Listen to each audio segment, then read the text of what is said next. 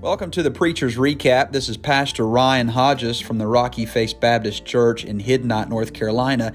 And I want to thank you for listening to our podcast today.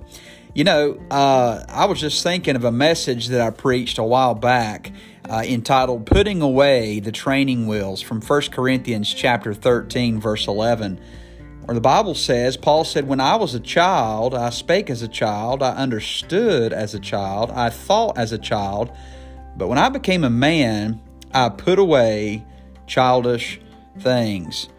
You know, I was thinking several years ago when my son Nathan was trying to learn to ride his bike without his training wheels, there was a day that he became brave enough that we took the training wheels off and we kept our hands behind him. We pushed him on the road, and eventually he got at a speed to where we took our hands off and he was able to ride. And he was shocked by that, just how proud he was, how big he become. You know, probably the first time that in his mind he realized how big of a boy he was. And you know, it's interesting, Paul says here, there's some things that we did as a child, but when we become a man, we put those things away. And same thing with us as children of God. When we get saved by the grace of God, we get all of Jesus, but we're also in a process. Warren Wiersbe talks about conversion being a process, not in security of the believer, we're saved, but it's a process of learning about Christ more and more as we grow in grace. And I preached a message on that thought of putting away the training wheels on some spiritual maturity marks of the believer. What makes us, what can we know if we're a child or not as it comes to the faith? So I just kind of put four things together. Number one is some spiritual maturity marks, whether if we put the training wheels away, is a life of devotion. And what I mean by that is an intentional focus of growing in a relationship with God. And in Daniel chapter 6, verses 10 through 28, this man Daniel, we know that he was a man devoted to the Lord. As he got older, you see his relationship growing with the Lord. And I made a note that it talks about him prospering in his prayer life.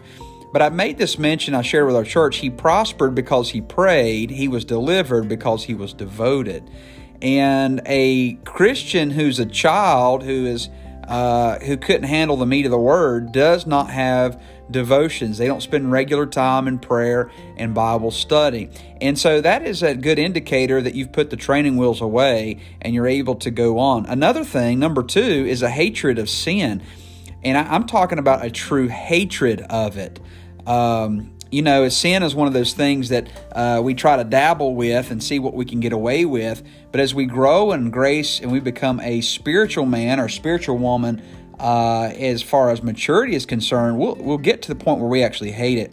You know, Daniel was our first example, but there's another man named Moses in the Bible. In Exodus chapter 32, verses 15 through 28, we see an example of Moses who absolutely hates sin and what it does to us. And friend, that's a good indicator that you're growing in grace and that you're not on the training wheels anymore. You actually have a hatred of sin. And what you'll notice is the more you grow in grace is that you'll hate your own sin more than you'll hate others.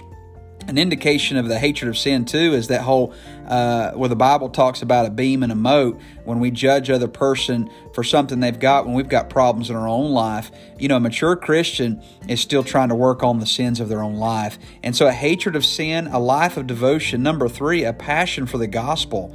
In Romans chapter 9, verses 1 through 3, we have another example in the Bible, a man named Paul, and he has a passion for the gospel. His life is about Jesus getting the message out about salvation, about heaven, and about hell. And so a person who has put away the training wheels has got a passion for the gospel. That's not just a preacher friend. It's a Christian who's growing and realizing that folks around them are dying and going to hell, and they need Jesus. And they've got a passion for that. They want to share it in traditional ways, creative ways, just whatever. But those are some maturity marks. So we've got Daniel as an example of a life of devotion, Moses as an example of a hatred of sin, Paul as an example for a passion of the gospel. Number four, the most important one, we've got an example of the Lord Jesus Christ. not that he ever needed to put away training wheels. Because he was God, he was perfect. But there's a good example in Mark chapter 10, verses 35 through 45, where Jesus shows us a willingness to serve. A willingness to serve. By the way, your position in either ministry or work or whatever is not indicative of who you really are.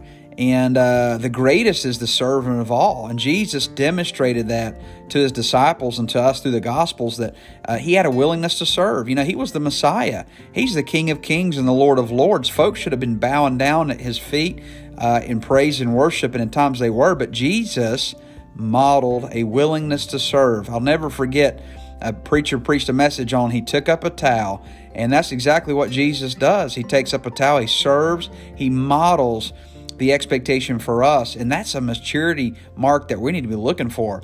So let me read the verse again back in 1 Corinthians chapter 13, verse 11, when Paul said, "When I was a child, I spake as a child, I understood as a child, I thought as a child." In other words, his behavior modeled that of a child. But he says, when I become a man, I put away childish things. Friend, if you've been saved for longer than a year, you need to start doing some working on them training wheels. You need to start pulling those things off. Your Christianity should not be a Sunday to Sunday, only pick up your Bible to go to church, never pray unless somebody's watching you. Friend, it ought to be something that you go home with. It's a Christianity that you wake up with. It's on your heart and your mind, your lips and your soul through the day. That will work.